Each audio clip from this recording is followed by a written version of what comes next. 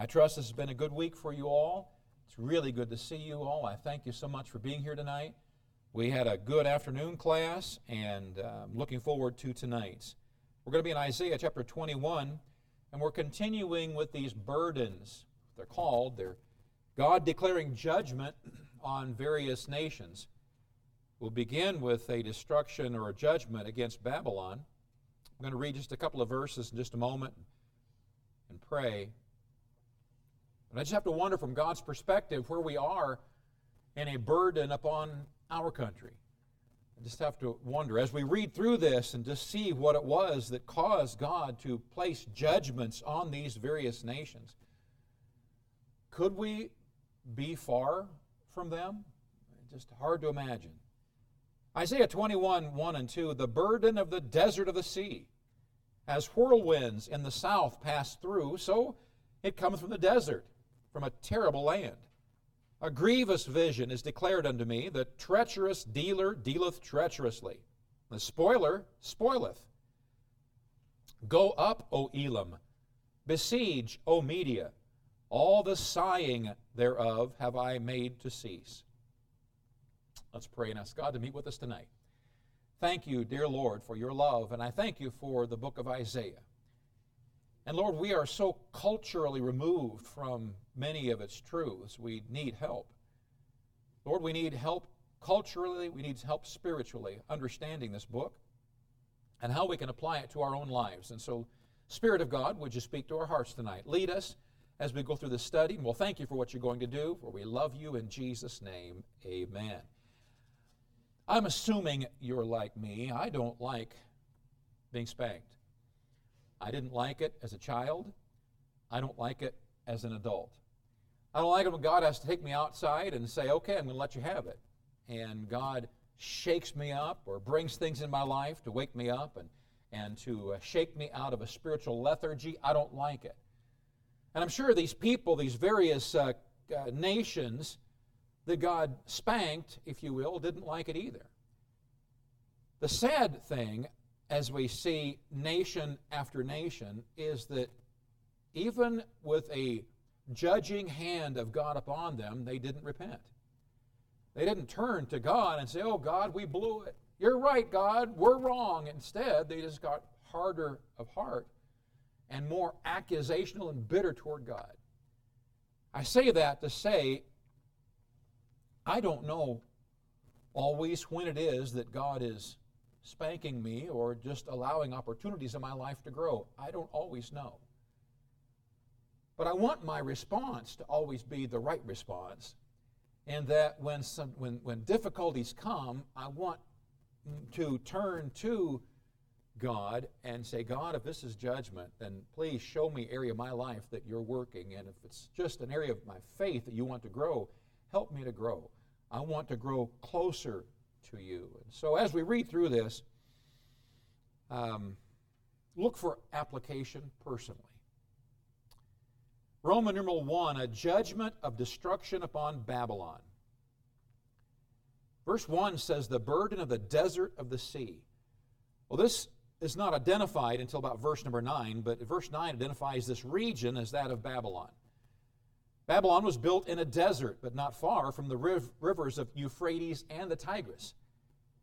Its location was prone to storms. And if you could think of the Middle East, whatever you understand of the Middle East, when you think of a violent storm, what kind of a storm would come typically in the Middle East? What kind of storm? Sandstorm. Right, sandstorm. You just see this massive wall of sand, dust that's coming your way. And this particular area is prone to that. Notably, sandstorms blowing up from the south Arabian desert. In this verse, it talks about whirlwinds in the south passing through. These whirlwinds symbolize the destruction that would blow upon them from the powerful Medes and Persians. So God said it's going to be like a sandstorm that hits you. It's going to be overwhelming and disastrous as it hits you. And they say, well, we understand the picture. We understand the analogy. And when the Medes and the Persians came, that's exactly what it was like. Letter A, Persia's invasions were violent. Verse 2, a grievous vision is declared unto me, a treacherous dealer dealeth treacherously, and the spoiler spoileth. Go up, O Elam, besiege, O Media, all the sighing thereof have I made to cease. Now at first glance we say, who is this Elam? Elam was a province of Persia. According to Genesis 10:22, it was the original place of their settling east of the Euphrates. The land there was not named Persia at the time. It was known as Elam until the captivity. Persia means horseman. Cyrus was known for training his people in horsemanship. So prior to the captivity, the land went by the title of Elam before it became known as Persia. Cyrus took Babylon in similar fashion to which Babylon had taken its conquests, through treachery. Cyrus was ruthless in his invasions, known for his treachery, and then merciless spoiling his victors. Isaiah 33:1, woe to thee that spoilest, and thou wast not spoiled, and dealest treacherously, and they dealt not treacherously with thee. When thou shalt cease to spoil, thou shalt be spoiled. And when thou shalt make an end to deal treacherously, they shall deal treacherously with thee. What goes around comes around, is what he just said there. Letter B, Isaiah internalized the pain of Babylon's predicted judgment. Isaiah is seeing this vision. He's seeing before him, as God plays this reel of vision before him, he's seeing the destruction that's going to come upon Babylon. Verse number 3, Isaiah says, therefore are my loins filled with pain. Pangs have taken hold upon me, as the pangs of a woman that travaileth. I was bowed down at the hearing of it. I was dismayed at the seeing of it. As Isaiah saw this vision, he was physically overtaken. It hurt him to see what he was seeing. So much so, he likened it to a woman going through labor pains. The sight of Babylon's utter destruction caused him to be afraid. His insides were vexed. 1 Thessalonians 5:3, for when they shall say peace and safety, then sudden destruction cometh upon them, as travail upon a woman with child, and they shall not escape. Letter C, Isaiah's compounding fear at the vision. This was interesting. Verse 4, my heart panted, fearfulness affrighted me. The night of my pleasure hath he turned into fear unto me. As is the case with numbers of verses, especially in this chapter, there's several potential interpretations here. This could be Isaiah, once again continuing to be distraught over the vision of destruction he's watching, and that fear could be compounded because as he was writing it, Babylon was not Judah's enemy. In fact, Babylon was close to an ally. And Judah looked to Babylon as a possible help against the invading Assyria.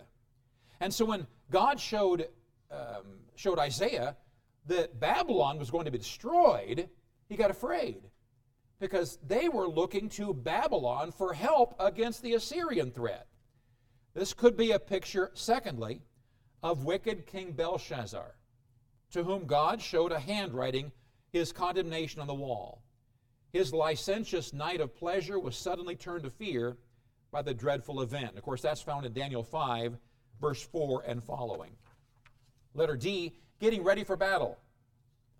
Verse 5, he says, prepare the table, watch in the watchtower, eat, drink, arise, ye princes, and anoint the shield. For thus hath the Lord said unto me, go, set a watchman, let him declare what he seeth. God warned Judah to keep a steady lookout, or to watch in the watchtower, and prepare for a coming war. He said, go anoint the shield. So just picture, if you will, swords and shields and spears, all in an armory that are there stored for battle. And he says, I want you to go to the armory. I want you to start taking the various shields and the swords and preparing them for battle. He said, anoint them. So oil them. Get them ready for battle. God warned Judah to keep a steady lookout. Again, this may be, secondly, a look at Belshazzar's feast. Knowing of the threats of the Medes and Persians, he may have ordered extra guards in the guard towers, and he may have commanded his princes to prepare for battle, all to provide for him and his guests a good time at the party. Letter E. The vision revealed a mounted attack, verse number 7, and he saw a chariot with a couple of horsemen, a chariot of asses and a chariot of camels, and he hearkened diligently with much heed. So in the vision, Isaiah saw what he described as a chariot with a couple of horsemen, etc. Literally translated, this phrase reads a team of horses. Likely what Isaiah saw was a cavalry of mounted horsemen, riding horses, asses, and camels, all led by their commander, Cyrus, as he was approaching to destroy them.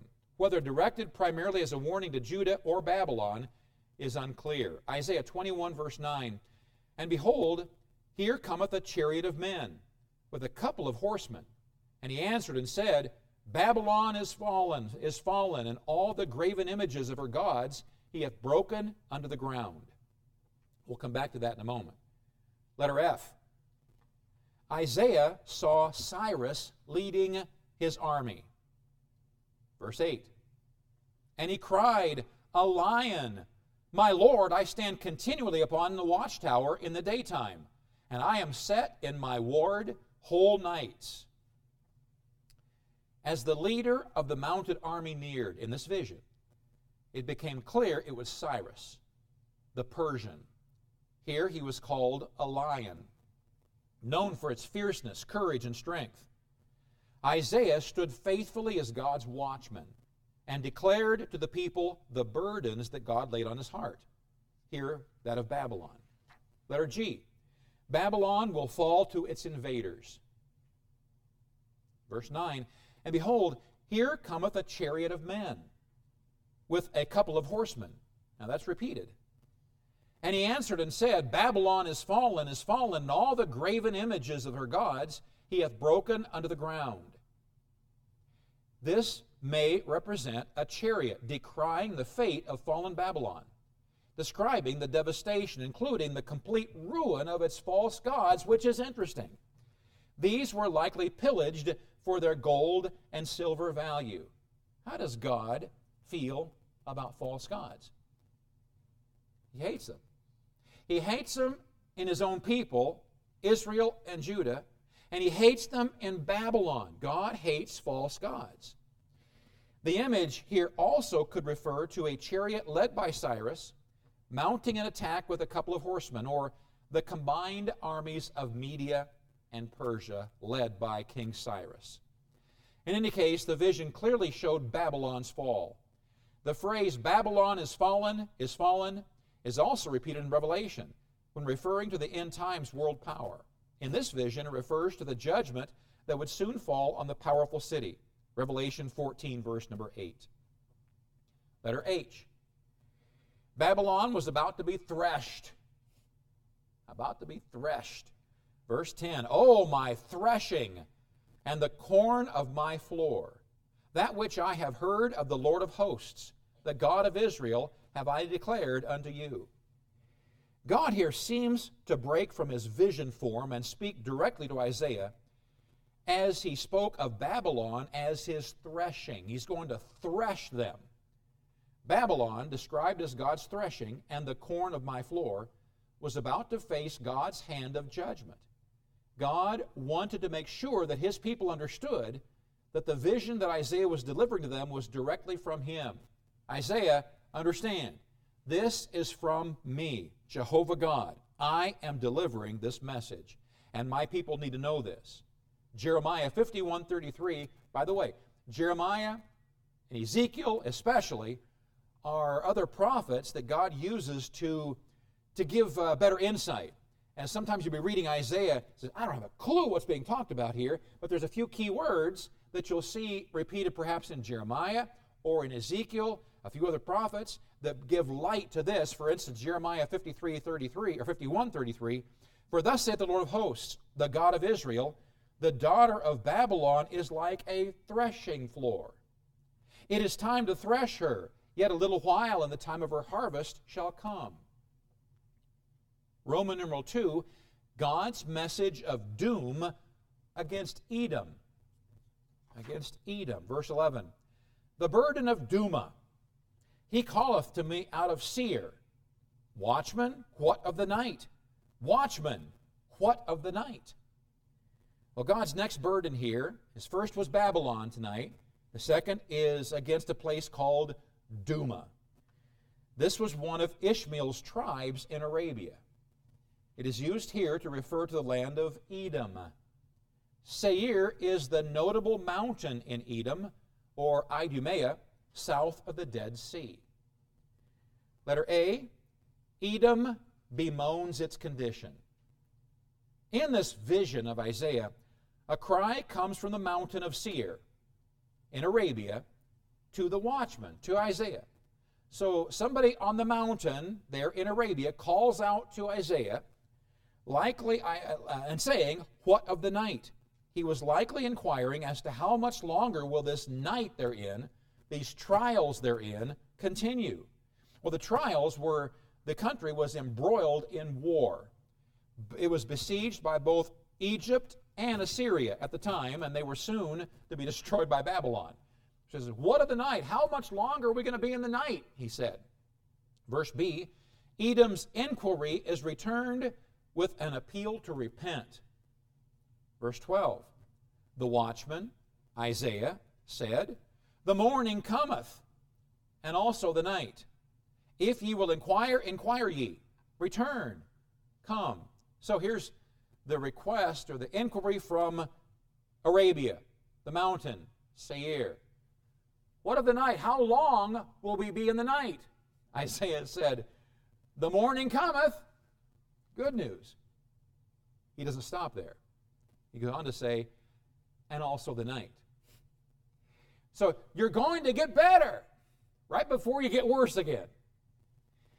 Then, in mysterious manner, Isaiah tells Edom that their prosperity or the morning would come for them again, though it would be short-lived, for it would be followed by another night or their trials. One nation's attacks would fade in time for another to begin. They're told that they may inquire or come for counsel again, but as they do, they must come or be converted to God and then receive his healing. Roman numeral 3, God's declaration of destruction against Arabia.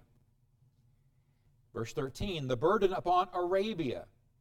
In the forest in Arabia shall ye lodge, O ye traveling companies of Dedanim. Now what's funny about this verse to me is forests in Arabia. Well, when you think of the Middle East, think of Arabia, you think of a desert. There are no forests in Arabia, so what in the world? God's next message of his judgment is against Arabia. Arabia's forest consists of thick, rugged underwood. It's like thick, dense bushes, just very low-growing bushes that are all gnarled together. It's called a forest, making the region of that forest practically inaccessible. God addressed the traveling companies of Dedanim. They were nomad traders doing business with coastal Tyre. They provided ivory and ebony and precious clothes for chariots. Ezekiel 27:15 says, the men of Dedan were thy merchants. Many isles were the merchandise of thine hand. They brought thee for a present horns of ivory and ebony. Ezekiel 27:20, Dedan was thy merchant in precious clothes for chariots. Letter A, Arabians helping Arabians. Verse 14, the inhabitants of the land of Tema brought water to him that was thirsty. They prevented with their bread him that fled. The people of the kindred tribe of Tema, which was an oasis close by where the Dedanites were hiding, provided water for them. This act of kindness enabled them to stay in their place of refuge and not have to leave. Thus, Arabians helping Arabians. Letter B, the Dedanites had fled for safety from the war. Verse 15, for they fled from the swords, from the drawn sword, and from the bent bow, and from the grievousness of war. If you have a bow and arrow, if you're holding the bow, it's not bent. But if the arrow is notched and you draw it, now you're picturing war. Letter C, wealthy Kedar was also doomed. Verse 16, for thus hath the Lord said unto me, within a year, according to the years of an hireling, and all the glory of Kedar shall fail. Kedar was also in Arabia. It was known as the most prosperous and wealthy region in that area. Within that year, the land was known for great glory. Its glory would also fall with all the rest. Its prosperity would not protect it from Assyria's assault. Jeremiah 49:28. Concerning Kedar, and concerning the kingdoms of Hazor, which Nebuchadnezzar king of Babylon shall smite, thus saith the Lord, arise ye, go up to Kedar, and spoil the men of the east. Letter D. Kedar's mighty men would not stand against God's judgment. All of the wealth and prosperity of Kedar could not resist God's judgment. Verse 17, and the residue of the number of archers, the mighty men of the children of Kedar, shall be diminished, for the Lord God of Israel hath spoken it. This land called Kedar was also home to a most formidable army of archers in Arabia. The mighty men of Kedar will be diminished before the judgment of Almighty God.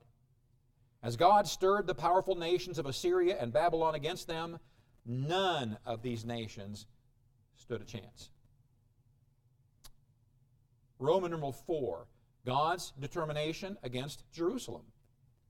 Letter A, Jerusalem's burden. Now we're getting a little closer to home. Go from Babylon to Edom to Arabia, now to God's people, to Jerusalem. Verse 1, the burden of the valley of vision. What aileth thee now, that thou art wholly gone up to the rooftops? It's peculiar. Called here the Valley of Vision, the text identifies this as Jerusalem in verses 9 and 10.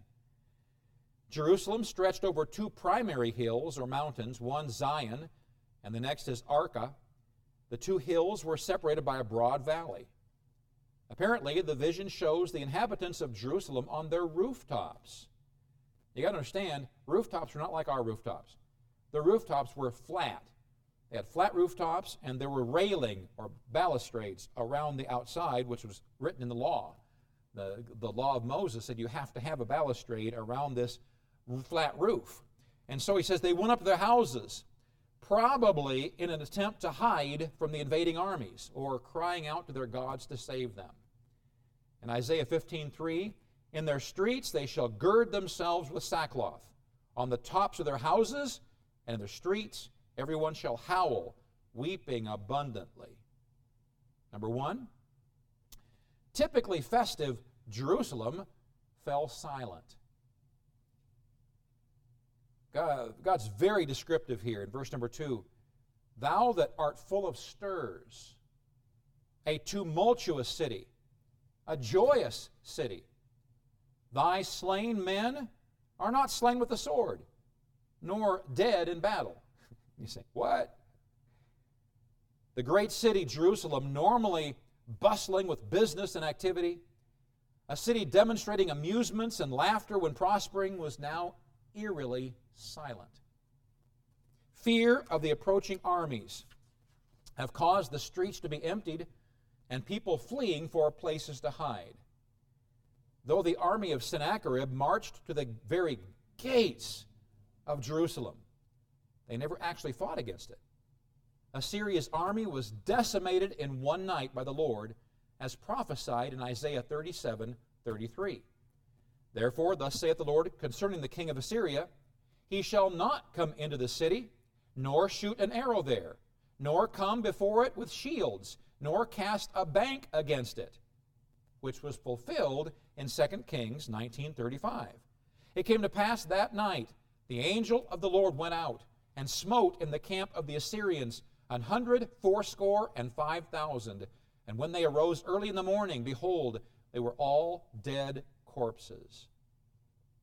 Number 2, fear paralyzed the leaders. Verse 3, all thy rulers are fled together. They are bound by the archers. All that are found in thee are bound together, which have fled from afar.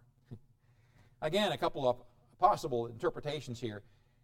The apparent meaning is that the leaders, which probably include the military officials.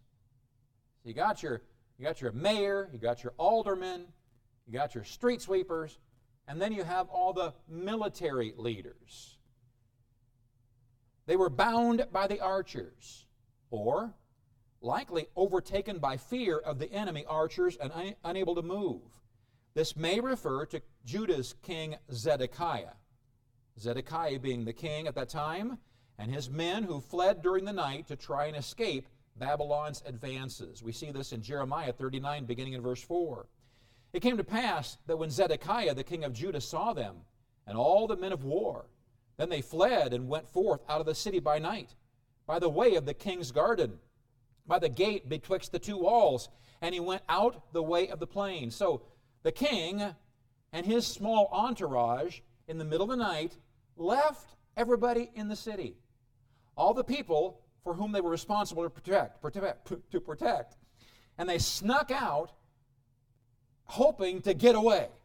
They didn't care what happened to everybody else. But, verse 5, the Chaldeans' army pursued after them and overtook Zedekiah in the plains of Jericho. And when they had taken him, they brought him up to Nebuchadnezzar, king of Babylon, to Riblah in the land of Hamath, where he gave judgment upon him. Then the king of Babylon slew the sons of Zedekiah in Riblah before his eyes. Also the king of Babylon slew all the nobles of Judah. Moreover, he put out Zedekiah's eyes and bound him with chains to carry him to Babylon. So apparently, their plot was foiled. Those of surrounding areas fled to Jerusalem for safety behind its walls. Number 3, Isaiah became overcome with grief. Once again, as Isaiah sees these visions, he's overcome, and now he's seeing the vision against his own people, Jerusalem. Verse 4, therefore said I, look away from me, I will weep bitterly. Labor not to comfort me, because of the spoiling of the daughter of my people. Isaiah again becomes overcome with grief as he's forced to see what would soon happen to his beloved city. He pled with those around that they would turn away and not see him weep. He was in a state in which he could not be comforted. The truth of Jerusalem's fate left him inconsolable. Number 4, Jerusalem's day of trouble. Verse 5, for it's a day of trouble, and of treading down, and of perplexity by the Lord God of hosts in the valley of vision, breaking down the walls, and of crying to the mountains. The judgment of God by means of the Assyrian and Babylonian armies would be a trouble and a treading down. The armies would march through the countryside, destroying everything in their paths. And I asked the afternoon class, and some of them knew, but when I took history, I studied Sherman's march to the south. You remember Sherman's march to the south? As he did so, he destroyed a wide path, everything in its way. He burned it, he tore it down, he destroyed the fields, he destroyed everything in the way to annihilate them, to overcome and demoralize them. That's what I see of this army of Assyria and then Babylon. It would be a time of perplexity or great confusion brought on by the Lord God. Again, the land is called the Valley of Vision. This title could refer to Jerusalem as the center of so many of God's visions to his prophets through the centuries. Number 5, Assyria's army included other subjected nations. Verse 6, and Elam bare the quiver with chariots of men and horsemen, and Kir uncovered the shield. Elam was basically another name for what became Persia. They They, at the time of Isaiah's vision, were under Assyrian rule and fought with the Assyrian army. Persia, therefore, bare the quiver with Assyria's chariots, which I found interesting. Persia, at the time, was under the Assyrians. So here's Persia. The Assyrians dominated them, and we'll see in just a moment, as well as Media. So Persia and Media were dominated by the Assyrians. Didn't last long, because before long, Media-Persian becomes the dominant power over Assyria. Kir, K-I-R, referred generically to Media, who were also in subjection to Assyria at the time. Their role was to prepare the armies for battle, uncasing their shields, which kept them protected from the elements. Again, they went to the armory, and all of the shields and spears were all protected there. When it came time for battle, they would go in, they would take them out of their sheaths or out of their covers and prepare them for the actual battle. And that was the responsibility of Kir. Number 6, Assyria prepared to fight at Jerusalem's gate. Number 7, and it shall come to pass that thy choicest valleys shall be full of chariots, and the horsemen shall set themselves in array at the gate, at the gate, at the gate of Jerusalem. Assyria marched to the very gate of Jerusalem. Assyria sent a forward contingent of chariots that enabled them to entrench for battle at Jerusalem's gate. 2 Kings 18:17, and the king of Assyria sent Tartan and Rabsaris and Rabshakeh from Lachish to King Hezekiah with a great host against Jerusalem. And they went up and came to Jerusalem. And when they were come up, they came and stood by the conduit of the upper pool, which is in the highway of the fuller's field. However, number 7, Jerusalem was pitifully defended. Remember what the military leadership did? They snuck out. Verse 8. And he discovered, or Assyria discovered the covering of Judah. And thou didst look in that day to the armor of the house of the forest. As Assyria approached Jerusalem, it became obvious that Jerusalem was not well fortified. To their shame, the military leaders had abdicated their positions. Jerusalem was a poorly defended city. This reference to a house of the forest was a large building made of cedar that Solomon had built, using as a military armory. He used it to store the shields that he had fabricated out of gold. It became the only source of security to which the city, Jerusalem, found comfort.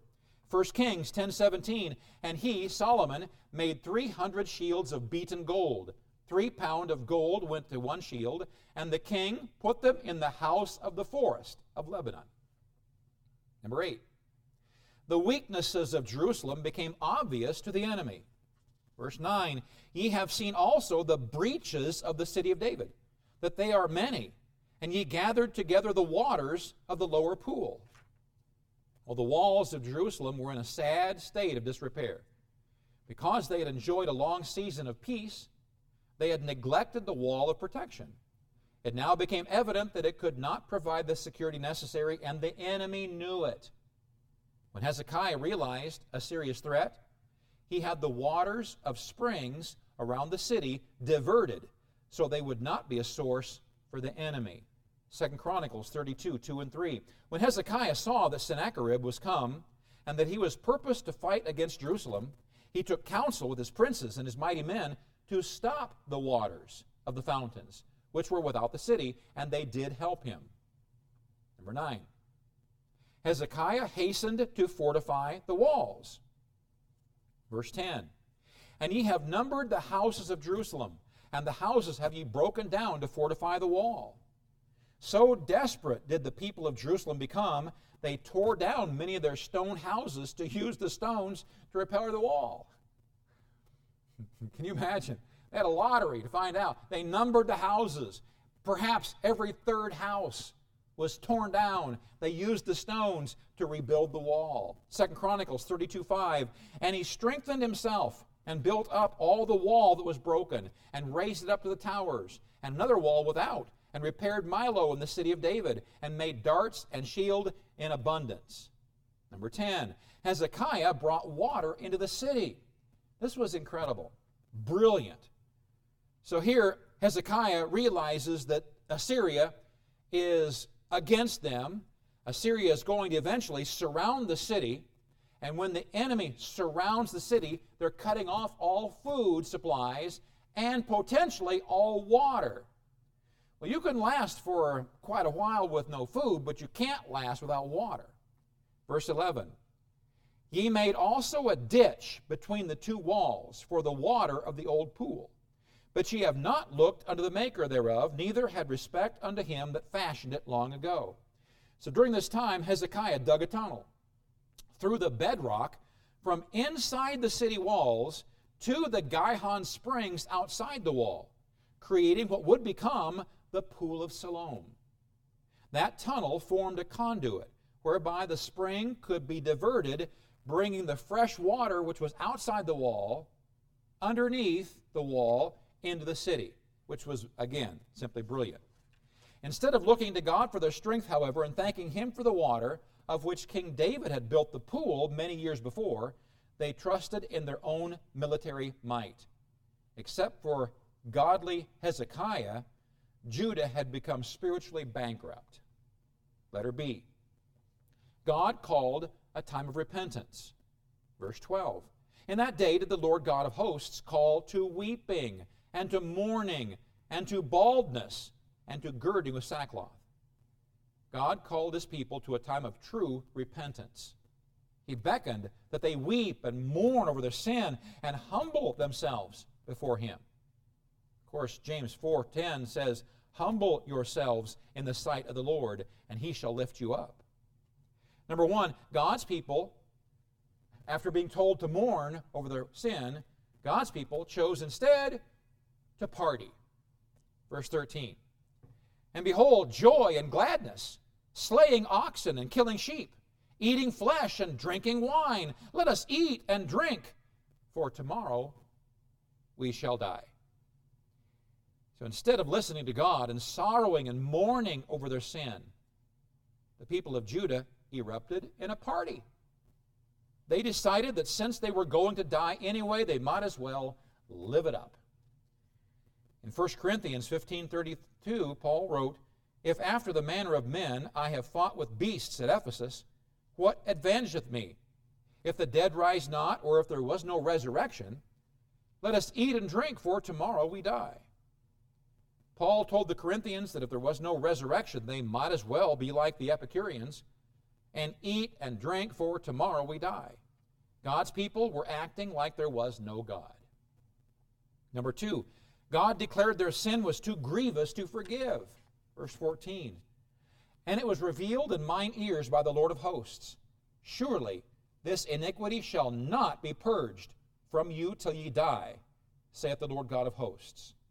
This act of insolence and contempt to God was so grievous, God told Isaiah his people would not be forgiven. Many instead would fall before the Assyrians when its army invaded. Roman number 5, Jerusalem's leadership problem.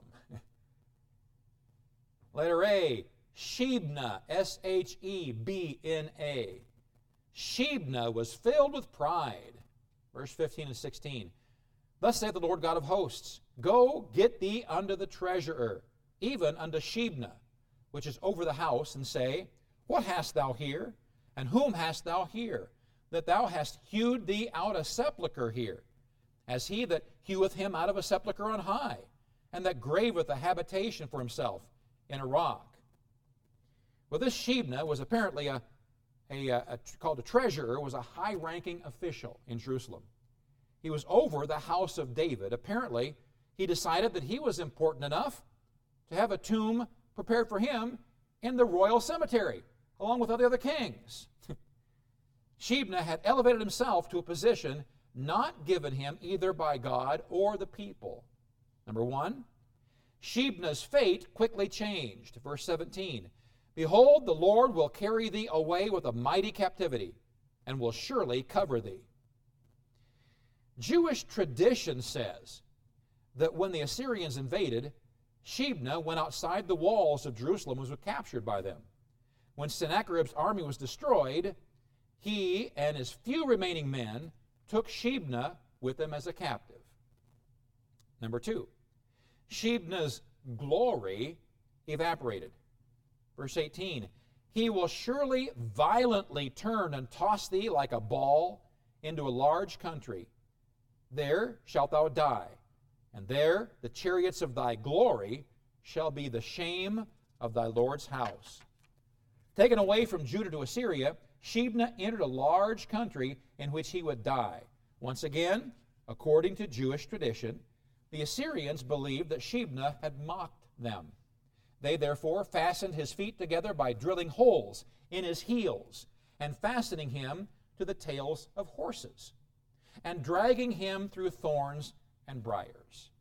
His glory ended him tied to horses' tails. Number 3, God would thoroughly chasten Shebna for his pride. Verse 19, I will drive thee from thy station, and from thy state shall he pull thee down. God would judge the arrogance and treason of one of Hezekiah's chief rulers and use him as a lesson for all. Letter B, we switch from this proud, arrogant treasurer, leader in Jerusalem named Shebna to letter B, Shebna's replacement. Number 1, Eliakim was promoted to replace Shebna. Verse 20, it shall come to pass in that day that I will call my servant Eliakim, the son of Hilkiah. God found a godly man named Eliakim, that he wanted to serve him in the place of wicked Shebna. He ultimately became the prime minister of Judah directly under Hezekiah. Number 2, Eliakim would rule in great power. Verse 21, I will clothe him with thy robe and strengthen him with thy girdle. I will commit thy government into his hand, and he shall be a father to the inhabitants of Jerusalem and to the house of Judah. So Eliakim was about to be robed in the royal garments once worn by Shebna. Godly Eliakim would rule in great power under King Hezekiah. Number 3, Eliakim was a type of Christ. Verse 22, and the key of the house of David will I lay upon his shoulder. So he shall open and none shall shut, and he shall shut and none shall open. Eliakim is used here as a type of the Lord Jesus. In early Eastern governments, authorities would often have a hook sewn inside their upper garment where a key could be hung. It served to both provide access to the treasury and to show as a symbol of authority. The royal line of David was fulfilled in its divine descendant, Jesus Christ. There will come a day in which God will give to Jesus the keys of all governmental authority. He in that day will open and none shall shut, and shall shut and none shall open. Letter A, Christ's kingdom would never end. Verse 23, and I will fasten him as a nail in a sure place, and he shall be for a glorious throne to his Father's house. Referring to the Messiah, or Christ, God will give him a kingdom that will never end, described as a nail in a sure place. He will glorify his heavenly Father throughout eternity. The actual role that Eliakim may or may not play in a future fulfillment is not mentioned, but it's believed that he was in the house of David. Letter B, Eliakim's rule would be blessed. Verse 24, and they shall hang upon him all the glory of his father's house, the offspring and the issue, all vessels of small quantity, from the vessels of cups, even to all the vessels of flagons. Eliakim, like the one he was a type, would serve securely under Hezekiah. His administration would be blessed. Contrariwise, letter C, Shebna's fate was determined by the Lord. Verse 25, in that day, saith the Lord of hosts, shall the nail that is fastened in a sure place be removed, and be cut down, and fall, and the burden that was upon it shall be cut off, for the Lord hath spoken it. So Shebna had thought that his reign would be immortalized. It was instead torn down. He was destroyed. God had determined his fate, and it did happen. We covered 2 chapters tonight, longer chapters, and that's why we had a lot of blanks. Praise the Lord. Let me just conclude by saying, God's in control. God's in control. God determined the judgment against these heathen nations and against His own heathen nation, Jerusalem, Judah. And God, I believe, has determined the fate of our nation. And what I believe is happening is God is giving Christians an opportunity, a last breath, a last dying breath, if you will, to try to reach as many as possible, which is why we still pray for revival, that hearts might be stirred before it's too late. Let's pray. Thank you, dear Lord, for your love and your blessing and for this time. Thank you for giving us your word. Thank you, Spirit of God, for leading us and guiding us tonight. Would you please help us, in light of the shortness of the time, to be salty Christians, willing to share the gospel with others, living lives that reflect you and your nature. We thank you for all that, for we love you in Jesus' name. Amen. And God bless you.